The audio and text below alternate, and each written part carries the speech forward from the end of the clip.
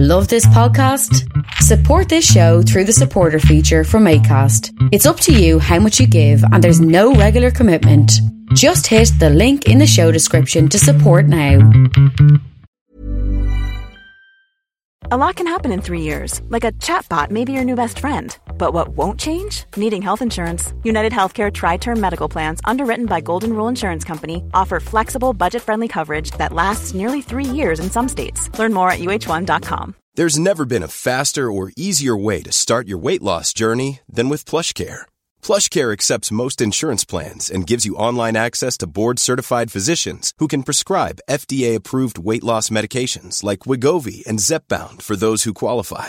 Take charge of your health and speak with a board-certified physician about a weight loss plan that's right for you. Get started today at plushcare.com/weight loss. That's plushcare.com/weight loss. plushcare.com/weight loss.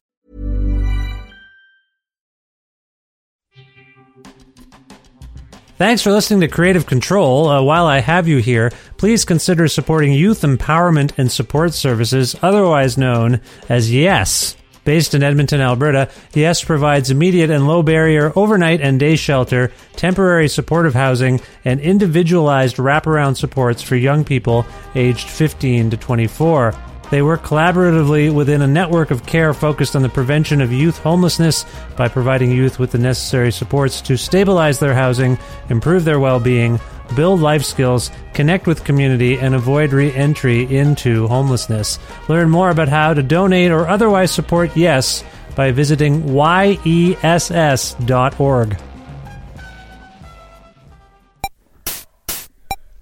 Creative Control, Creative Control. Comedy, art, and sometimes rock and roll. Let's do a public opinion poll. Raise your hand if you love Creative Control. 'Cause when Vish is unleashed, well, Oh, sorry, I didn't see you there. I was just working on a tribute song to my favorite podcast, Creative Control, with Vish Khanna. My name is Matthias, and I play in a band called The Burning Hell, but more importantly, I support Creative Control on Patreon, and I think you should too. Quality long-form arts journalism is like a magical talking unicorn. It definitely exists, but it can be really hard to find. Fortunately for us, Vish makes it easy with hundreds of funny, thought-provoking, well-researched and engaging interviews with artists from all over the world. Your flexible monthly donation on Patreon will get you plenty of special exclusive treats and help Vish keep his podcast well-fed and cared for properly, the way a magical unicorn deserves. To make your flexible monthly donation to Creative Control, please visit patreon.com/Creative Control today.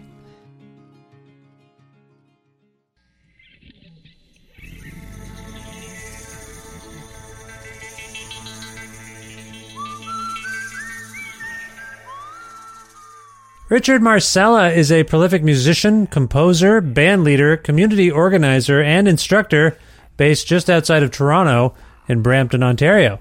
Active since the mid-1990s when he composed music for the Tom Green Show, and earlier this century as a driving force behind the innovative Brampton Indie Arts Festival, Marcella is also a scholar who recently received a PhD in music education and completed a dissertation entitled The Musical Playground as a Vehicle for Community Building. Marcella is likely best known as Friendly Rich, and has released spirited and challenging folk, pop, and punk music on his own and with a band he dubbed the Lollipop People.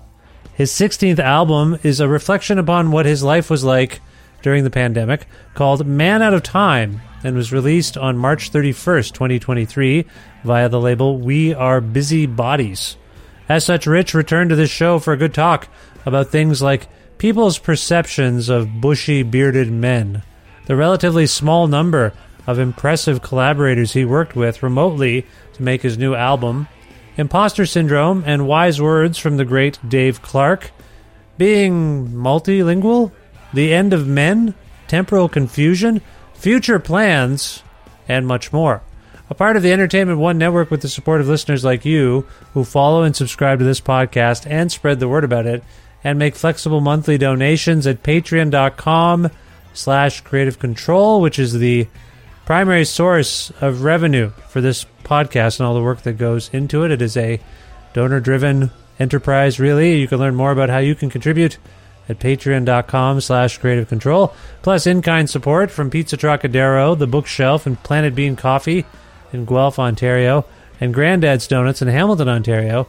This is episode 772 of Creative Control, featuring the lovely and talented Friendly Rich, with your host, me, Vish Khanna.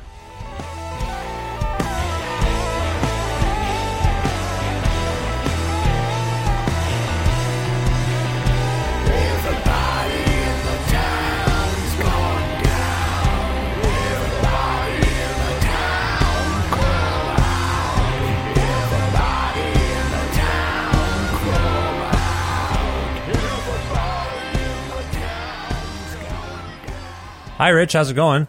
Good day. I'm well. How are you? I'm well. Thanks for asking. I appreciate that. Not everyone asks, you know. You look good. The last time I saw you, we were eating donuts in person, and we were both very just bearded. Oh, were we? Did I have one too? I can't remember. I'm pretty sure. We were both kind of sporting some fine beard work. So you're clean shaven now, which tells me that your state of mind...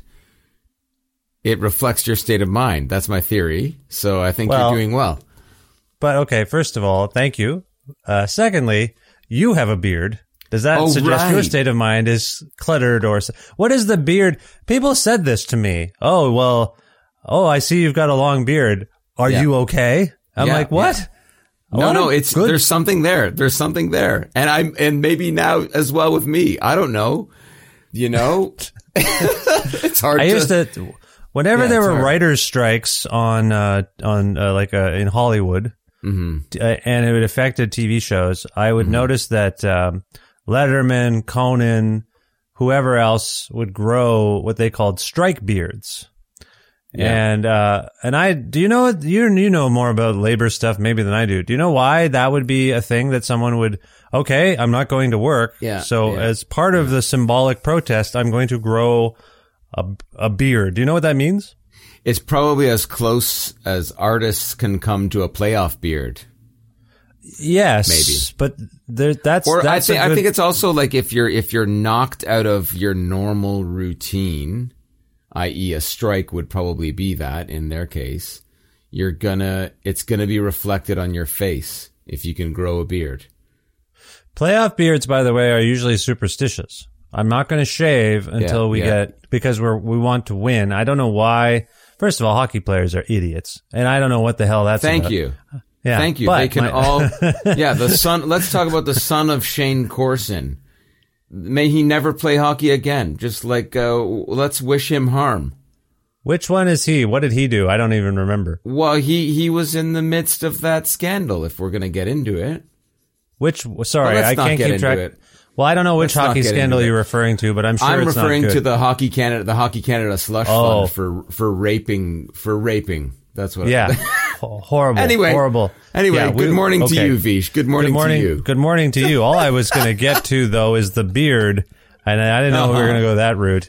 I think it's fine. I do think if you don't, Letterman still quit the show or stopped doing his show, his late night show. Now he has a big Santa Claus beard. And I think there's something liberating for a man to not have to shave for appearances, but people make fun of it. So or James Harden. And I'm not making fun of you. You look fantastic. I'm just saying. You're very kind. You're very kind. I don't know what it means. For me. Yeah. No, I honestly do think there is something there, though. In the pandemic, my beard went really far, like as far as I've ever pushed it. And I think it was subconsciously maybe for me because I didn't know how I was doing. But like I will tell you this, like I had like my blood pressure just started going weird, and it was it got kind of hairy. So I think there is something there. I truly do think there is something there. Okay. You don't know everything. You don't know truly how you're doing, do you? At any given moment, like there's so much going on. That I kind of, as I look back on that period now, and I think my blood pressure is doing a little better now, thankfully. Good for you. Your head is in the mix there, and so it's reflected on your face if you're lucky enough to grow a beard. It was kind of fun too, though. Like I was like, holy cow, this beard is getting really interesting. And I know you had one that was getting really interesting. Oh too, yeah, so super you can long. relate to this. Yeah, and people were not. Some were complimentary, and some were. But people mixed were bag. Yes. You know who was complimentary about it publicly? It was Warren Ellis. Tweeted about how I looked and said I look good, but I think he was joking because I look more like him. He's always got a big beard, but I do think, I think when you are at a point in life, and we all were for a while, where it didn't feel like much mattered, you know, like what does it matter? Oh, okay, well, we're confronted by this existential crisis. What matters? So you just stop grooming? I don't know. People just were really weird. It just, to me, it was like, what is the point of all the stuff we do? Because my hair was long too, by the way, Rich. Everything was just... Yes. I was remember. Like, why do I need blades on my face and my head right now? It's fine. It doesn't matter. So... well, you're a family man. I'm going to ask you this question, though. Sure. Did it ever get into your... did it affect your deodorant game? Well, here's the thing about me, Rich, and my wife will back me up on this, as will most people who've spent close proximity to me. I generally do not emit foul odors. In terms of, I haven't worn deodorant. I used to wear deodorant in high school because I thought I had to, and I have not. I bathe, I shower, I soap up, but I don't apply any fragrances. And so far, so good. No one's been like, you stink. I play sports, I work out, I do for stress, I do all sorts of things.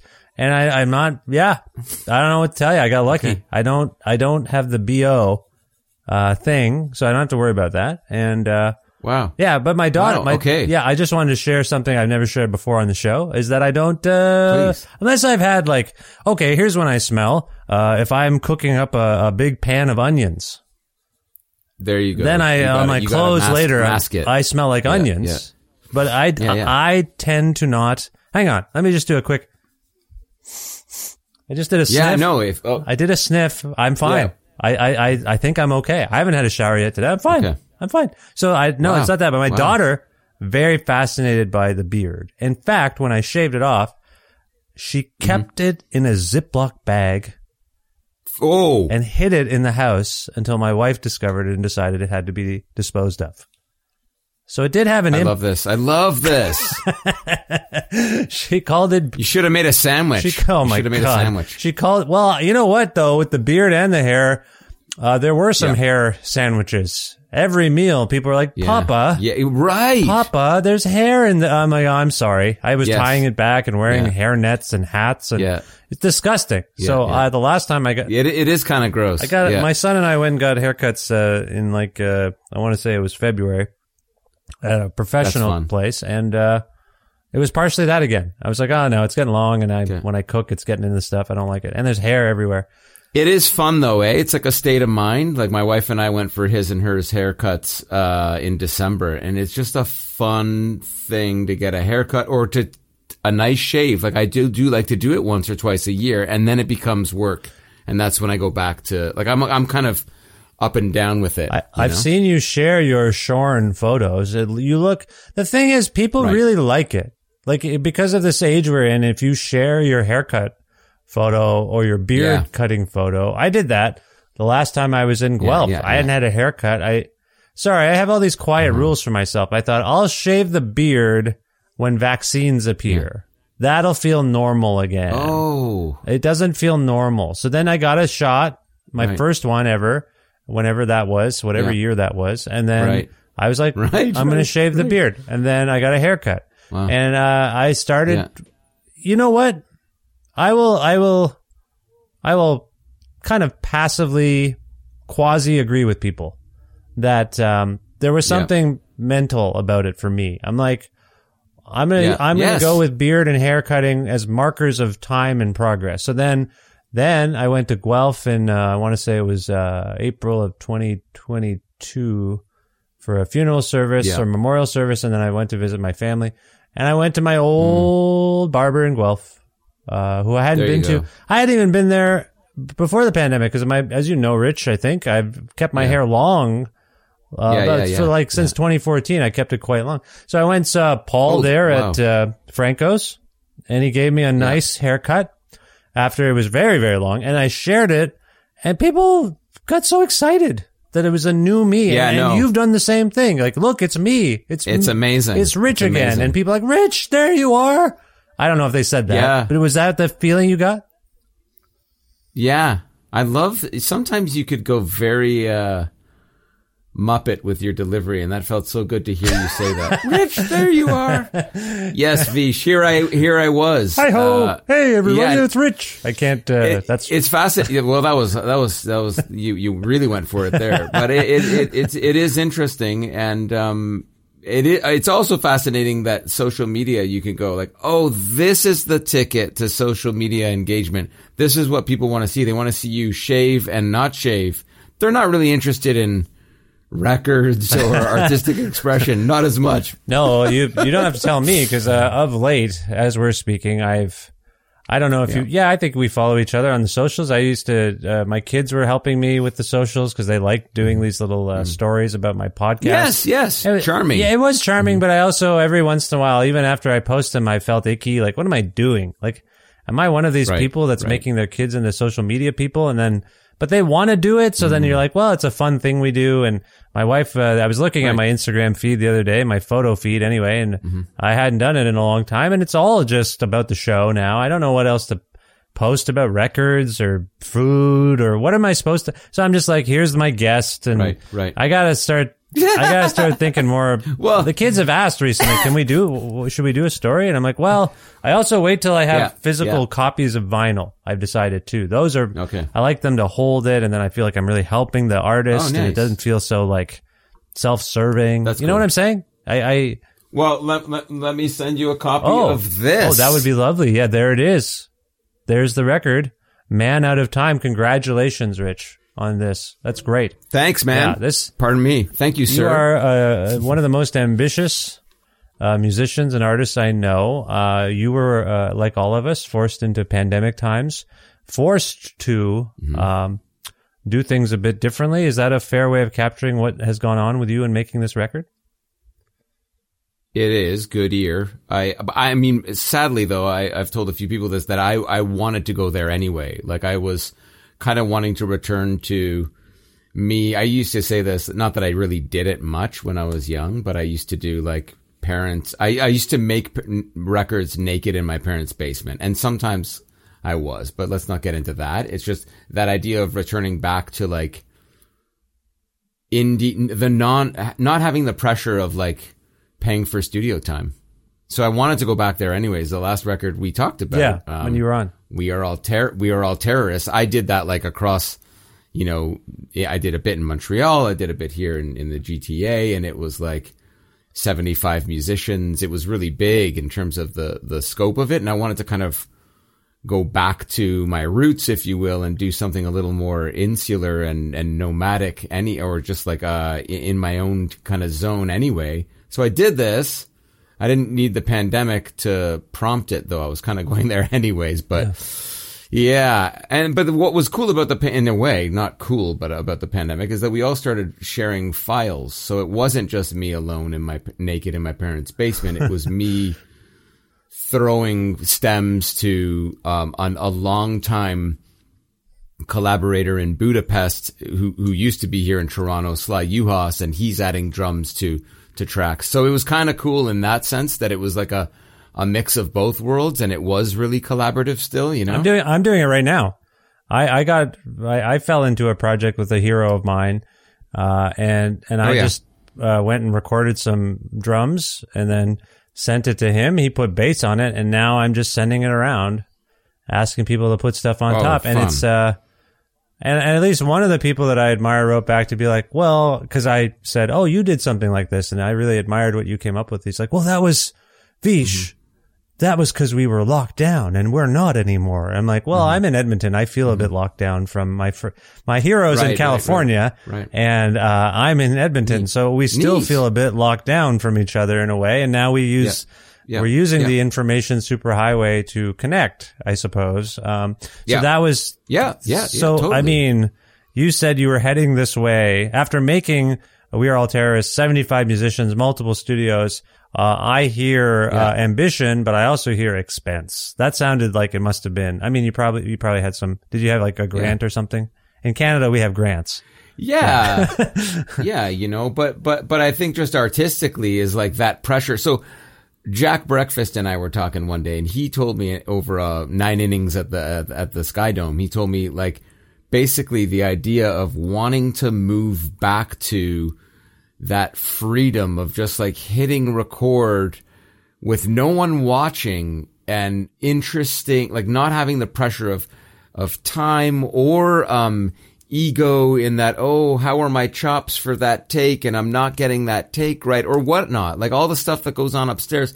So no inhibition in making the thing. And I think that's really what I wanted to harness, because we have the chops, we have the technology. And so for me, it felt like it was the best of both worlds. Now, that being said, I mixed this record myself, and that was a bit of a, that was a bit of a learning curve for me. I had support from my pal and longtime collaborator, Greg Dawson. He kind of equated it to, when you go to the dentist and the oral hygienist kind of does most of the work, and then the dentist comes in and just picks around and asks you how you're doing, and you go, ah. Yeah, they try to talk to you when your mouth is, yes. Well, I don't know why do they do that? I don't get it. Power play, total power play. That's how I want to have all my conversations. With my hands in your mouth. Right? Well, the questions aren't like, sometimes they're like, you okay? And then you can go, and then, but then they're like, so you studied English here. Right. What was your primary interest to study there? And then you go like, and it's, why are we doing this? Oh, cool. Yeah, I don't like it. Right. Sorry. Right. Dentist tangent. No, Dentist totally. tangent. Yes. Well, that was it, right? And he came actually in the pandemic, in the middle of it, and brushed up my mixes, and seeing him in action was like, oh, I went up and down in terms of like what the function of mixing music is, believe it or not. You think, but after seeing him in action, I go like, yeah, I probably don't need to do that again. Well, so when you say it was you indicate to me rather that it's revelatory. Were you like, oh, he is fading something in the mix that I would have left way up? Like, was it that kind of stuff? No, it was more like, why in God's name was your workflow like? He color-coded all of the different things, but that's more like just for his visual organization. But it was more like, it was organization, and it was also like I compressed the hell out of everything to get really nerdy into it, and he just went with a more minimalist approach that let things breathe a little more. So it was, yeah. So you're learning. So you'd never done that before, mix and not really. Maybe early days. So once again, like a good mix of like early days. I really kind of think like this record captures like a few different sides of the way I create. Right? Like it's not like you listen to one track and they're all the same. Like it's definitely kind of bounces all over the place that way. And that I think was due to the way that I made it. Well, but there are songs that jump, like you're talking about dynamic range, and I don't know which version. I downloaded whatever was sent to me a long time ago. I don't know if you sent it to me or somebody else did. So I'm hoping that what I've been listening to in my car and in my speakers in the kitchen, I just have the digital download, is the mastered version. But then there's a song called, is it called Kiddos and Doggos? Is that what it's called? Yeah. And that thing scares the hell out of everyone in my house because it's going along and it's pretty, it's not calm, it's eerie. And then there's just this explosion of singing. Right. And every time I have to fumble I'm like, oh my God, I got to fumble. I got to turn it down a little bit. I'm like, I forgot this was coming. So, again, this is not, I don't want to alarm anyone. Great song. However, it's scary. And so you, for a mix, someone mixing your work, Rich, or mastering your work, they're in for some surprises. Is that fair to say? Yeah, and I hope it's that way too. I do hope it's that way. That's a nice thing you're bringing me into your house in terms of that's a nice thing, a nice image too, because I know the spot you're talking about, and it's like I'm just trying to cook some onions here. And boom, like, hang on a second. Now that tune also features, you were talking earlier about collaborating with your heroes. And that tune features Brian Poole, who the four nerds in the room are going to know that's Brian Poole from Ronaldo and the Loaf fame. Yeah. So I'm collaborating with someone in Portsmouth in the UK, a legend. Like, he's basically my John Lennon, I think. Oh, nice. It's like, oh my God. Like, so you're talking about collaborating with your heroes, and I feel really, really, just kind of just blessed and thankful to be able to say that Brian Poole is on this record, and he used his, this technique that Ronaldo and the Loaf, kind of honed in their early days called Rodcod, which is doctor backwards. Uh-huh. So they called it Rodcod, and he did it to that kiddos and doggos and turkeys and tacos and all the line there that I'm screaming at you. And, he did that backwards and then manipulated it and then played it forward again. That's something that Ronaldo and the Loaf kind of coined back in their day. And, I was honored. I'm like, oh my God, he really put it all in, Yeah. So yeah. Fun, right? It's fun to be able to collaborate with your heroes, right? Yeah, it's very fun. And, so that's an interesting, segue, because you're doing stuff not naked, but you're doing stuff, in your home or whatever on your own. When you're sharing files, because I've just gone through this myself, so I'm curious what you did. In my case, I was like, hey, we did this. Do whatever you want to it. I'm not going to tell you what to do. I don't want to write you lyrics. I don't want to just put whatever you think makes sense on top of this, please, if you don't mind. And so some of that's starting to trickle in. Did you give people, so I ask you the same question. When you start to circulate these files to Brian or anyone else, are you saying, here's what I had in mind? Or are you saying, I love you and respect you. Here's what I've got so far. What do you think you can contribute to it? Can you distinguish between those two, impulses, directions, or no directions kind of thing? Yeah. Great question. I mean, it's like producing from the other side of the pond. Yes. In a way. And it's like, I did get, in his case, I think the tune was fully baked, and I said, what I want to do is actually bring myself like down, if not out of the mix, and put you up. So I'd like you to sing in these spots in your style, doing your thing. Yeah. And then he added the Rodcod thing at the end, which was just like a added bonus. So it was a bit of both. It was like, be fully creative. I'm never going to tell, it's very rare that I'm giving anyone, I'm working with all these like monster talents in like Michael Ward Bergman in New Orleans and Kevin Bright. I rarely give them any direction. Yeah. Just please contribute is basically it. And it always comes back magical. Yeah. Like batting average is good. That's great. I mean, that's a great way I think it's I'm still stung by, I'm not stung by it, but one of the people I asked kind of took me to task about it in terms of how they do it and why they do it, because they've done it. But it's an interesting time, because if you have an email address for someone, your heroes, and you feel like you have an affinity for one another, you could ask, and then you've got, I don't know, I have imposter syndrome about it, because I don't consider myself, sure. As much as I've made music and toured and all that stuff, I would very much hesitate to call myself a musician. And that's a little bit of modesty and doubt for myself. But then, then you do it, and they come back, and you're like, oh, maybe I am a peer, or maybe I can be. You know what I mean? Do you ever have that? Like that? Like, I can't believe I'm sending this email to someone to play on my own thing. This, you know what? This resonates. And if I could say anything to it, I would say our dear friend, our mutual friend, Dave Clark from the Rheostatics.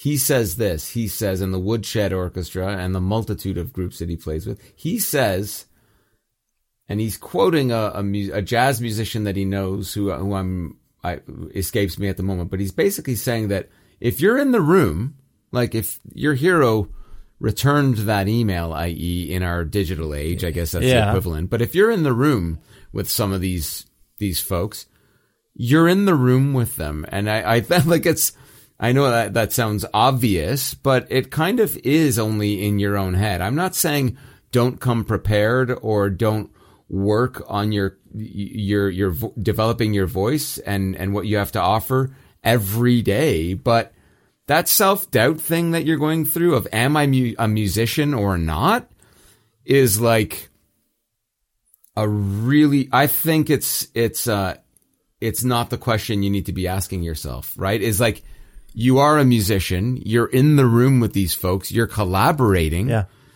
And I think once you kind of adjust, if you can, that perception, that's when the magic happens, because it's like you feel just a little better about yourself. Because I gravitate towards there. I wake up and have to readjust in a way, right? I gravitate towards what you're saying about like, but why am I in the room with this guy why am I in the room with Yo-Yo Ma, which I've been in the room with Yo-Yo Ma before. And it's like, or Michael Ward Bergman, who plays with Yo-Yo Ma. It's like, I gotta stop this line of thinking. It's just not healthy. No, I think you and I and others, the most talented musicians in the world, the people we admire the most, have all imposed themselves upon somebody at some point.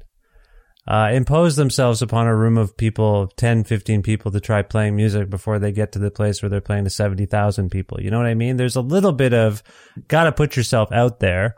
There is. And you and I, your phone isn't going to ring. No, your phone isn't going to ring if you don't do this, right? I think you and I also share something similar, Rich, in that, we may be known for different things by different people. So there may be people who know Friendly Rich from your work in the Lollipop People as a musician. There may be people like myself included who have a different history with you, where I know you as the person who started curated the Brampton Indie Arts Festival. That's where we first connected. So I think of you, as a teacher, an organizer, an arts organizer, a musician. Like, you are multifaceted. I think where I'm coming from is, I would say most of the people that I recently sent files to would know me as a journalist or a guy that they've had nice conversations with on a podcast or someone who's reviewed them well, whatever. Like, what I got back from some of the people I admire so much is like, oh shit, you sound great. I didn't know you could play,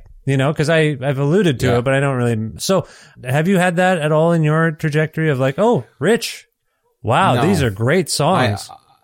I hope so, because I've always, where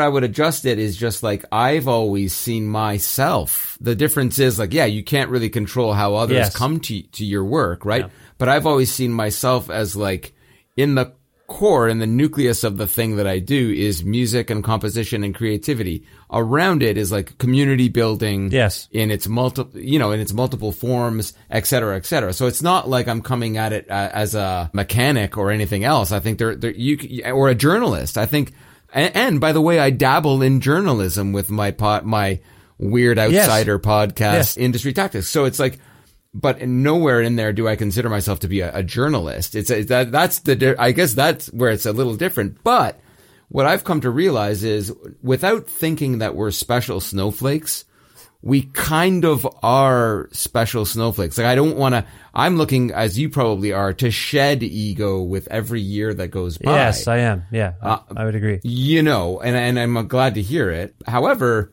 if you really analyze your perspective and your experience and what you have to say, whether it be musical, on writing a book or on radio, whatever your medium, you are special. You know what I mean? And it doesn't surprise me. And I know your background. I know that you've done a lot in music that gets you to this point, and I think makes your perspective super unique to making music. Yeah. Because you've seen it from both sides, right? Yeah. That's a fair. Not a surprise to me. No, that's a fair way of putting it too. I was just talking about this with someone, a filmmaker, Chandler Levac, about how, as much as I might be known or as much as what I do now is mostly talking to people and something in the realm of broadcasting or podcasting or journalism, I got into this because I wanted to play music. I got in playing drums, like trying to figure out how to get in. And over the years, I became multifaceted. I mean, what you're pointing out too is it's not uncommon for someone to start out making records and then to start writing books Nick Cave, Patti Smith, whoever, like we contain multitudes, I suppose. I'm sure they don't feel like imposters. Maybe they do. Like maybe the first time someone like Nick Cave started writing fiction or started to enter the realm of soundtracking movies, like stuff you've done, scoring TV shows, maybe there was some doubt there. Right. I don't know. I guess what I'm saying is in our realm, the doubt I feel or the imposter syndrome thing is probably more common than I I appreciate the pep talk you're giving me. And no, but I get it. I get it. And I certainly relate to it and work on it. I think you have to. And I think that every experience you have, like when I did that record, The Great Blue Heron with Kevin Bright and Hawksley Workman at Hawksley's studio, not having done a lot with Hawksley, I kind of felt like it was like I went in there as prepared as I could be, but I came out of it stronger. Yeah. And it was that moment that I realized, and I realized it ever since, that it's like, now you have that. Now what? Right? And not that we're always needing to like level up and just like we're on this constant crescendo. I don't think because that's unhealthy too, but I do think it's like you carry all that experience with you to a point where I'm trying desperately to stop saying that kind of stuff when I'm given these opportunities and given sounds a little bit like it comes from out of nowhere. When I've hustled for these opportunities and when some of them stick, and I'm happy to hear that your heroes are responding to your emails, and I don't think that's by accident. I don't think that's by accident. Yeah. You know? Same with me and Brian Poole. Like I've worked on honing that relationship with him for like 15 years. He's responded to my emails and he's been lovely human. Yeah. You know? Well, I think you're right. There's probably something in those files that for me, as I sent them out, I felt like, well, this is shaky and blah, blah, blah. But then the people responded to be like, I like this, you know, I want to do something with this. And so, we've touched upon a number of things here that make me feel good, and I think, and I hope make you feel good as well, because it sheds some insight into how you work here. Now, we mentioned that your last record had 75 musicians. You've alluded to the fact, we've obviously been alluding to the fact that this record is not without its collaborators. You cited some. First of all, how many on this one? And if you can think of that number, if that's interesting or not, I don't know. And then within that, can you talk a little bit more about who plays on this record and maybe what they brought to the table? Sure. I've talked about the people I've mentioned, Michael Ward Bergman, who I'm evolving a new show with in New Orleans. I'm going to go out there in April and June as well. Just doing bringing this music to life in the real world with him is going to be a joy. But there's others. There's like Drew Jureka, someone I've known for years who does string arrangements, really, really beautiful string arrangements. And it was interesting with him because you talked about how much direction did I give. I really went with, he did the string arrangements on all of the Félix Leclerc material. So there's four tunes of the great Quebecois songwriter Félix Leclerc that I kind of reinterpreted on this record. In French, no less. And, yes. In French, in my not my mother tongue, that's Italian. in my cousin tongue, my cousin tongue. Are you fluent in the French? I when I worked for the government of Canada, I got CBC French, which is close to like you can actually speak it. But when I was in Ottawa, they called me the Acadian because my French is not the greatest, but I can get by, you know. I won the French award in grade 8, but it hasn't taken. There you go. It hasn't taken. I don't have it anymore, and my kids are in French immersion, and they're embarrassed by their papa. Papa. Okay. That's not how you say that. I'm like, I'm doing my best here. I can't. I've never been good at pronunciation anyway. I will say, grew up. I wonder sometimes. My parents spoke Hindi. I understand Hindi. Yeah. Used to speak a little bit of it, and I do think I wonder if my pronunciation. Sometimes I misspeak, and I'm like, oh, I'm talking like my mother or my father. And because would that have been your mother tongue, Vish? Hindi? You mean? Yeah. No. English is my mother. Okay. Well. Okay. Huh. They would talk to us in Hindi. They do talk to us in Hindi. And they also spoke to us in English. My mother was raised by nuns, my mother went to school. No, she wasn't raised by nuns. My mother's was taught by nuns. So probably some missionary bullshit, if I may. Okay. And then my father, I'm sorry to hear that. My father wasn't. So my father's English can still be occasionally a little stilted or something, but my mother's is quite clear and enunciated. But anyway, they would speak Hindi enough that I would pick up on it. I understand it all. In fact, I was at a grocery store with a fellow elderly Indian guy who was trying to figure out where to line up to get into the pharmacy. And he was trying to communicate, and all he could speak was Hindi. And then I communicated what to do as best I could from memory. I'm so out of it. And he figured out what I was saying. And then in Hindi, I tried to say like, I'm sorry, my Hindi is not very good. And he's like, you're correct. You're right. Wow. It's not very good. Oh no. Oh wow. But it was enough that he understood. So all this to say, I wonder if, having that one, I feel like our brains have capacities and languages. Some people are trilingual, quadrilingual, like people know lots of languages. I'm not Christoph Waltz in Inglourious Bastards. I don't have them all. I'll say that.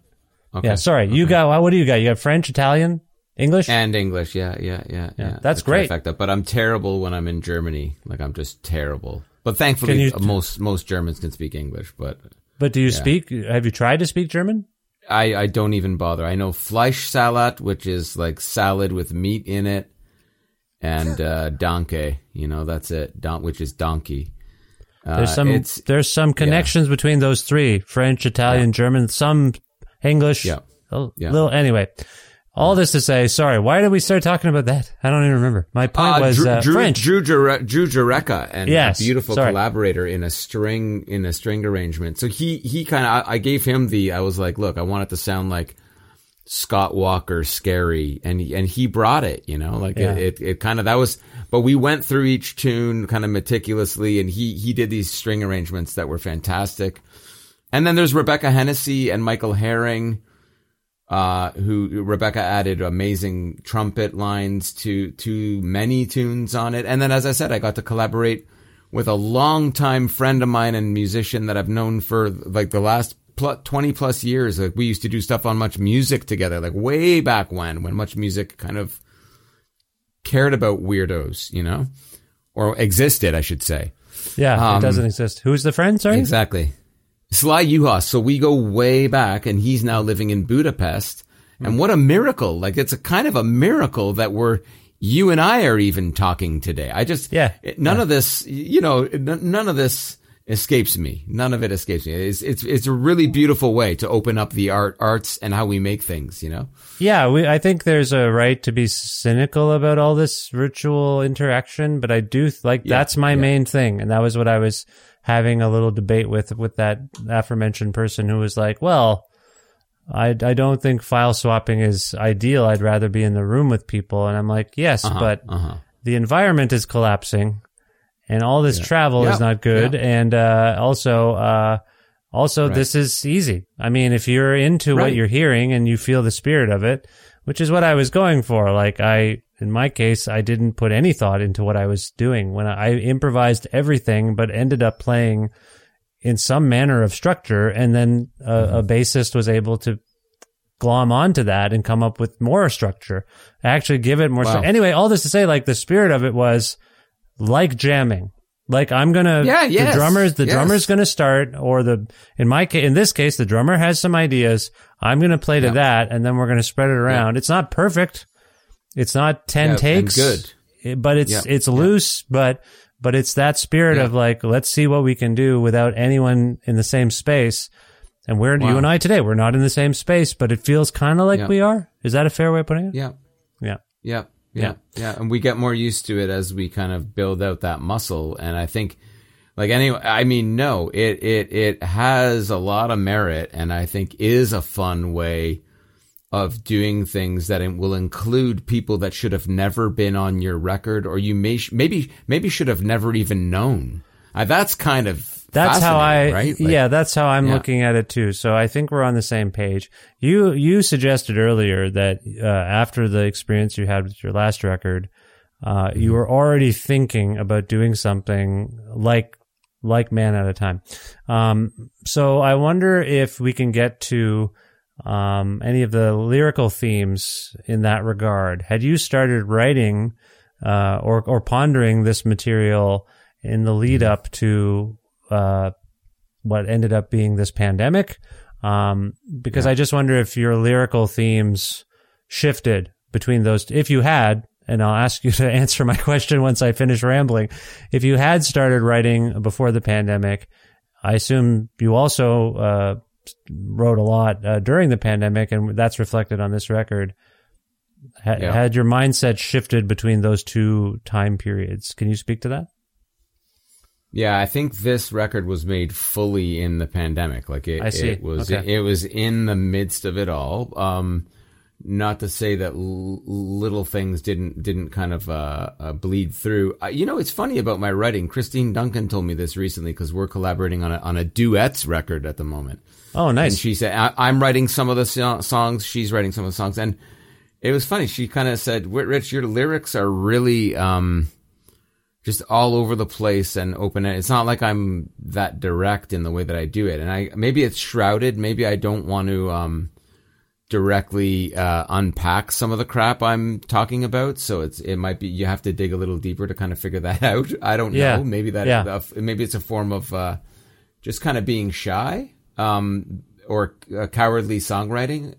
But it's there. It's all there. I feel like it's all there. I'm getting it out the way I need to get it out, and I'm trying my best to kind of communicate something. But yeah, it's kind of a scattered. There are bits and pieces of like Convoy in the song FOMO Yodo. There's definitely like Convoy resistance shrouded in there of like, and a bunch of other stuff. Like Man Out of Time came from a conversation with a good friend of mine that said that line, and the minute he said it, I was like, oh yeah, that's a song, and I wrote it in like 15 minutes. It's just, some of them come really quick, just like Alanis Morissette when she wrote Jagged Little Pill, right? The songs come out in 15 minutes, right?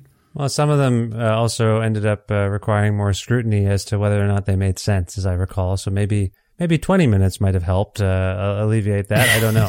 Slight, and I have no horse in this Alanis race. I didn't mean to do such a sly dig. No. My question here, though, is, and I recognize that you call the record Man at a Time. That's an interesting sentiment, and I'll tell you why I think so. Man, okay, that could be you. Yeah, that's a very personal thing.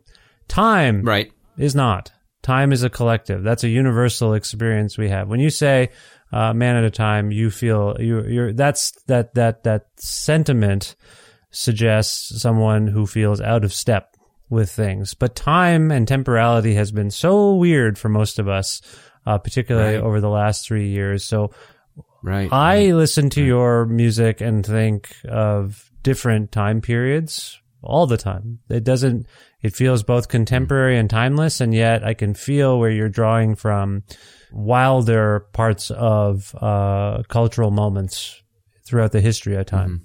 My point is, in that sentiment, in that song, and these ideas, was that a goal of yours to try to tell a personal story that, or express things that are personal to you specifically, but also try to bring that we're all kind of going through this feeling to the proceedings? Does that make sense? It really did. And I mean, I always start with me. At this point, it was alone in a room, in this room that I'm talking to you from, creating with all the tools at my disposal. And I like the limitations that also brought upon me. And the label that's putting this thing out, it's not the most commercial thing I've done. I don't think anything I've done is commercial, but this thing is definitely not.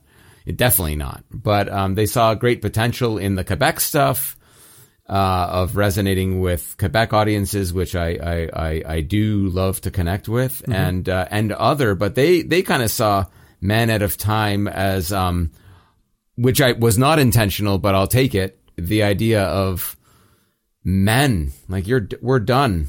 We're done with men. Oh, that's a good call. That's weird. I was just talking to my wife about this today, about how men are, what's going on right now. Yeah. Yeah. Men are the problem. We know this. Yeah. They just got to go away. They got to Shane, let's bring it back to Shane Corson and his son. Yeah. Like enough. The penis in the room. Go away. Get lost. We're done. You know what? I'll take it. Yeah. That too, Vish. That too, is, I'll now say it after the fact that I wrote it. That was what I intended. Yeah. That's really, but I didn't say, that's an interesting take on it, because what I was saying to my wife and I were just talking about how fucked up everything is, and in terms of sort of socio-political stuff. And I said, well, I used to kind of say, well, straight white men are where the problem lies, but I've now come to as I was on Twitter today, I saw somebody tweet about how Uganda is trying to institute a rule, a kill gay people law or something. I don't know if that's real or not. I just saw it. And someone was like, this is what's happening in the States right now. This is what's coming to Western culture right now. And I was saying to my wife, like, I don't think I think it's straight men across the board are so afraid and so cognizant of the fact that their time is over, that they're just flailing about and they're attacking every other group. And I also went on and on about how I believe that throughout the world, the reason women and reproduction is so frequently attacked is because, or preserved, I guess, is because I think, and tell me if this is going to be wild, Rich, tell me what you think. I think conservatives realize that if they can breed people who are struggling, those people tend to align with conservative values in the end. The fear and the hatred and the resentment that we so often see from conservatives, what is the best way to propel that? Well, let's attack universities and schools. Let's attack media and information sources like TikTok, as we're speaking. Let's attack ways people are sharing information and learning about what's actually happening. And let's also force people to have children who maybe don't want to have children, can't afford to have children, and dollars to donuts, odds are good. Those people are going to be so dependent on the system, and also potentially be in such a rough shape that maybe they turn to crime, which supports a whole carceral system as well, and a dependence on all these institutions that we're trying to get rid of.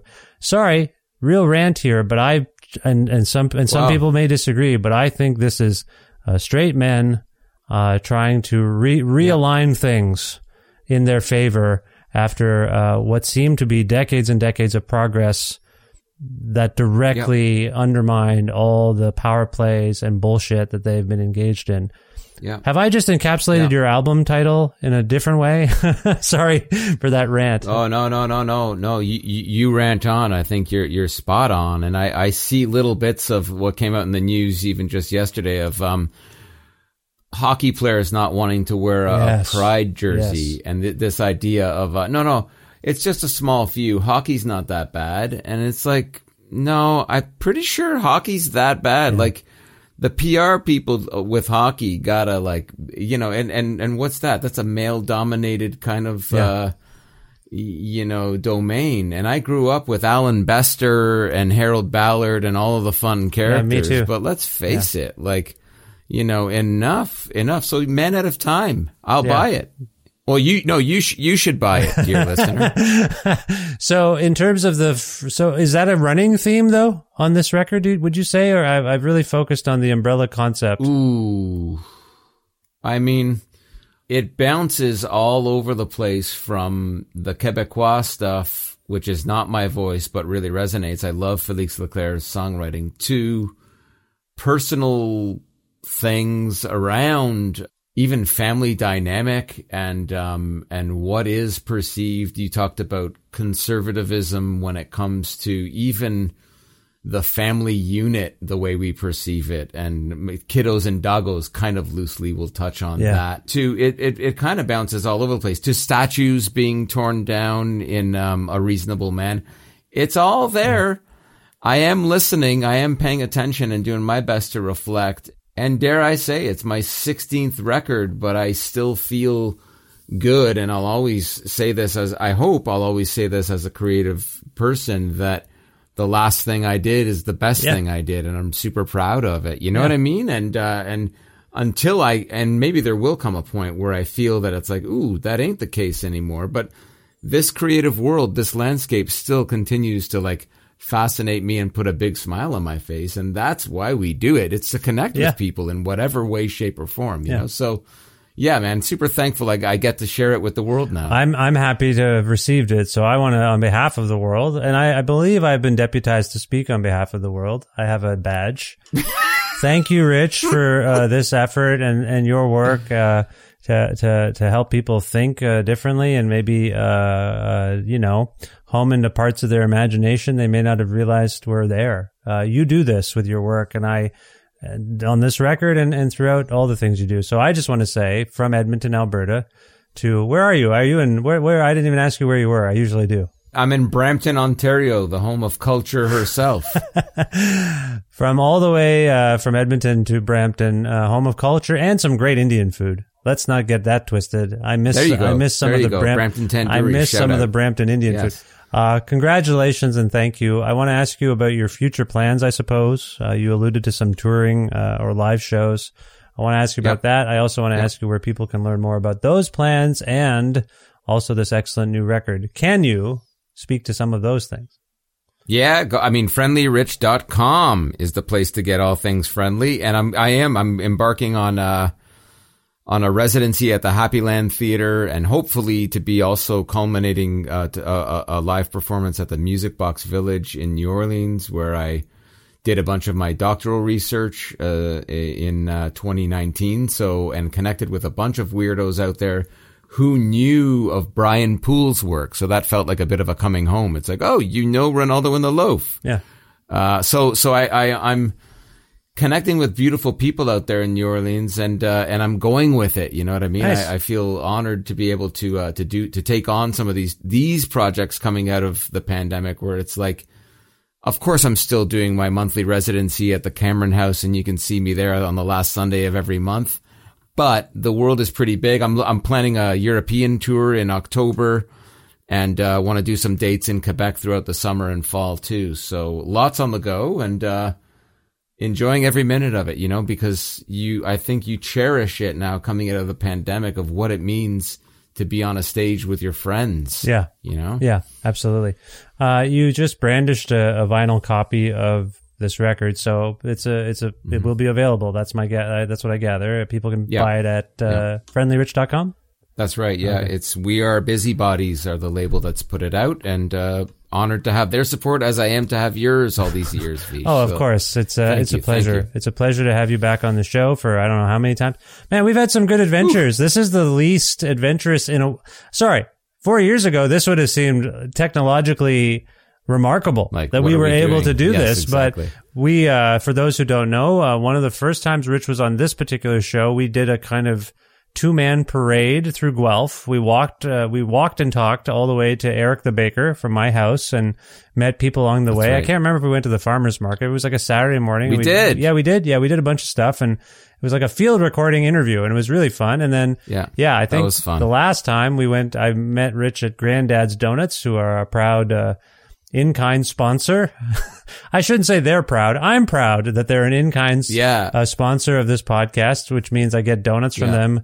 I haven't had them in quite some time, but does the Granddad's affiliation, like if I go to Granddad's, which I've been known to do, can I tap in on that, saying I've been on Creative Control 3 times, or do I have to become a patron of the show? I think I should become a patron of the show, and then any patron gets a free donut a year, 1 donut a year. You know what? We'll talk about that offline. I have to check with the person I work with there at the Granddad's, but that's not a bad idea. Okay. I want one donut. I want in, whatever it takes. I'm sure they could spare a single donut for a loyal Creative Control listener. You know what, Rich? You're a genius. Especially if I become a patron, it's like, well, I'm supporting the show. Yeah.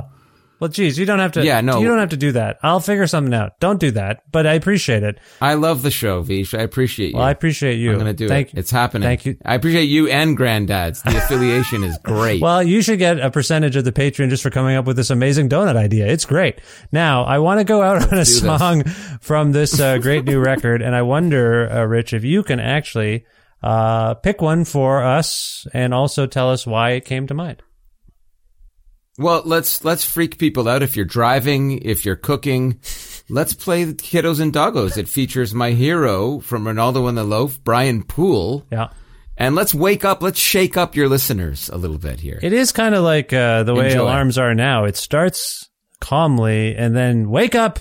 Mm-hmm. No more snoozing. Mm-hmm. It's time to go. Okay. That's right. All right, everybody, prepare yourself for this next song. This is Kiddos and Doggos from Man Out of Time, the beautiful new record by Friendly Rich. Rich, I love you very much. Thank you for this time. I wish you the best of luck with everything, and I hope we talk again soon, in person perhaps even, over a donut. Love you too, my friend. Thank you. I stopped caring long ago. Friend or foe, you don't know. My tale is long. My tale is wrong. Come here.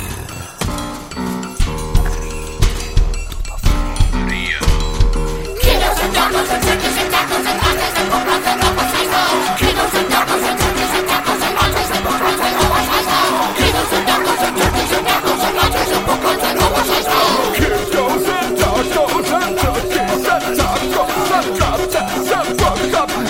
rockers and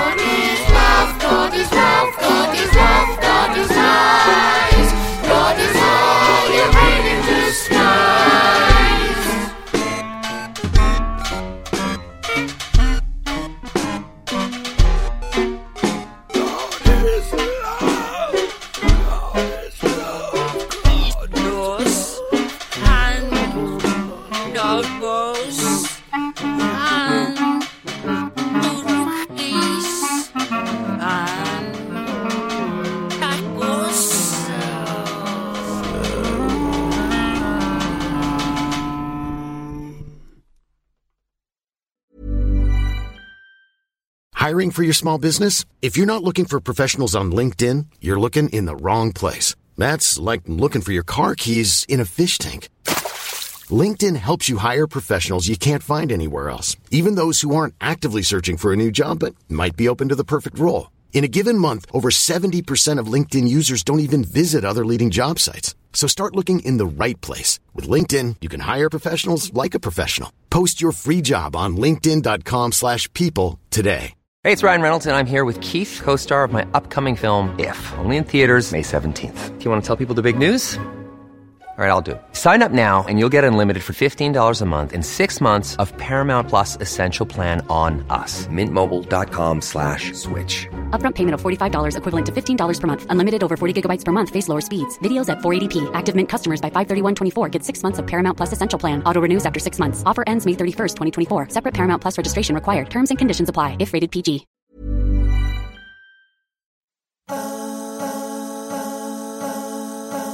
Whew. Did you enjoy the Kiddos and Doggos? Took you by surprise, didn't it? Took me by surprise the first time I played it too, so now you know what it feels like to be me. Thanks again to the great and entertaining, friendly Rich Marcella. Always lovely to speak with Rich. Long relationship here, and it's nice to have him back on the show. This time for the 772nd episode of Creative Control, which is part of the Entertainment One podcast network and is available wherever you get your podcasts. If you can't locate an episode that you've heard about and you're looking for it and you don't know where it is, or if you want to learn more about me and sign up for my monthly newsletter, please visit vishkhanna.com. You can like or follow Creative Control on Facebook or follow the show on Twitter at Vish Creative, or you can follow me directly on Twitter and on Instagram at Vishkhanna. Creative Control is ostensibly a donor-driven exercise. And as such, I would like to direct you to patreon.com/creative control, where you can make a flexible monthly donation to keep this podcast going. You can donate any amount you really want or feel you can afford per month, and you can always change it. You can go up, you can go down, you can cancel it outright, whatever you feel like doing at any given time. $6 American or more a month grants you access to some exclusive content, and you also get episodes earlier than everybody else, and also still have some Creative Control t-shirts in stock. Just sent one off to Massachusetts. Somebody in Massachusetts is feeling a little chilly and they need a t-shirt, so I sent them one, and I could send one to you too if I have any left in the size and color you want. I got red or maroon. It's maroon. I'm not the best with colors. It's maroon and the yellow one. Anyway, if you're interested in a t-shirt, just let me know at patreon.com/creative control. Thanks again for supporting the show there. Speaking of thanks, I want to thank Pizza Trocadero, The Bookshelf, and Planet Bean Coffee in Guelph, Ontario. All fine establishments that I hope you can visit if you're in town or get off the highway there. Get off the 401, head into Guelph and check those places out. Oh, also go to Granddad's Donuts in Hamilton, Ontario. All of those places offer in-kind support for the show, so thanks to them. Also want to thank my friend Jim Guthrie for lending me some music of his on the show. You can learn more about Jim at jimguthrie.org. And finally, thank you so much for listening to this episode with Friendly Rich. I hope you enjoyed it, and we'll check out Rich's music, and we'll consider subscribing to this podcast or following it or telling your friends all about it and maybe encouraging them to do similar things.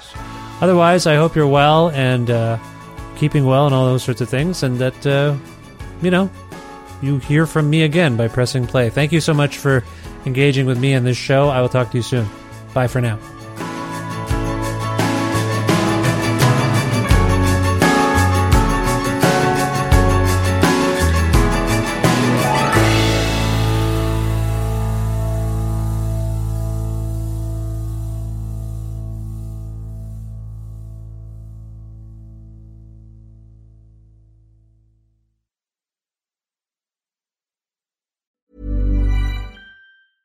Even when we're on a budget, we still deserve nice things. Quince is a place to scoop up stunning high-end goods for 50 to 80% less than similar brands. They have buttery soft cashmere sweaters starting at $50, luxurious Italian leather bags, and so much more. Plus, Quince only works with factories that use safe, ethical, and responsible manufacturing. Get the high-end goods you'll love without the high price tag with Quince. Go to quince.com/style for free shipping and 365-day returns.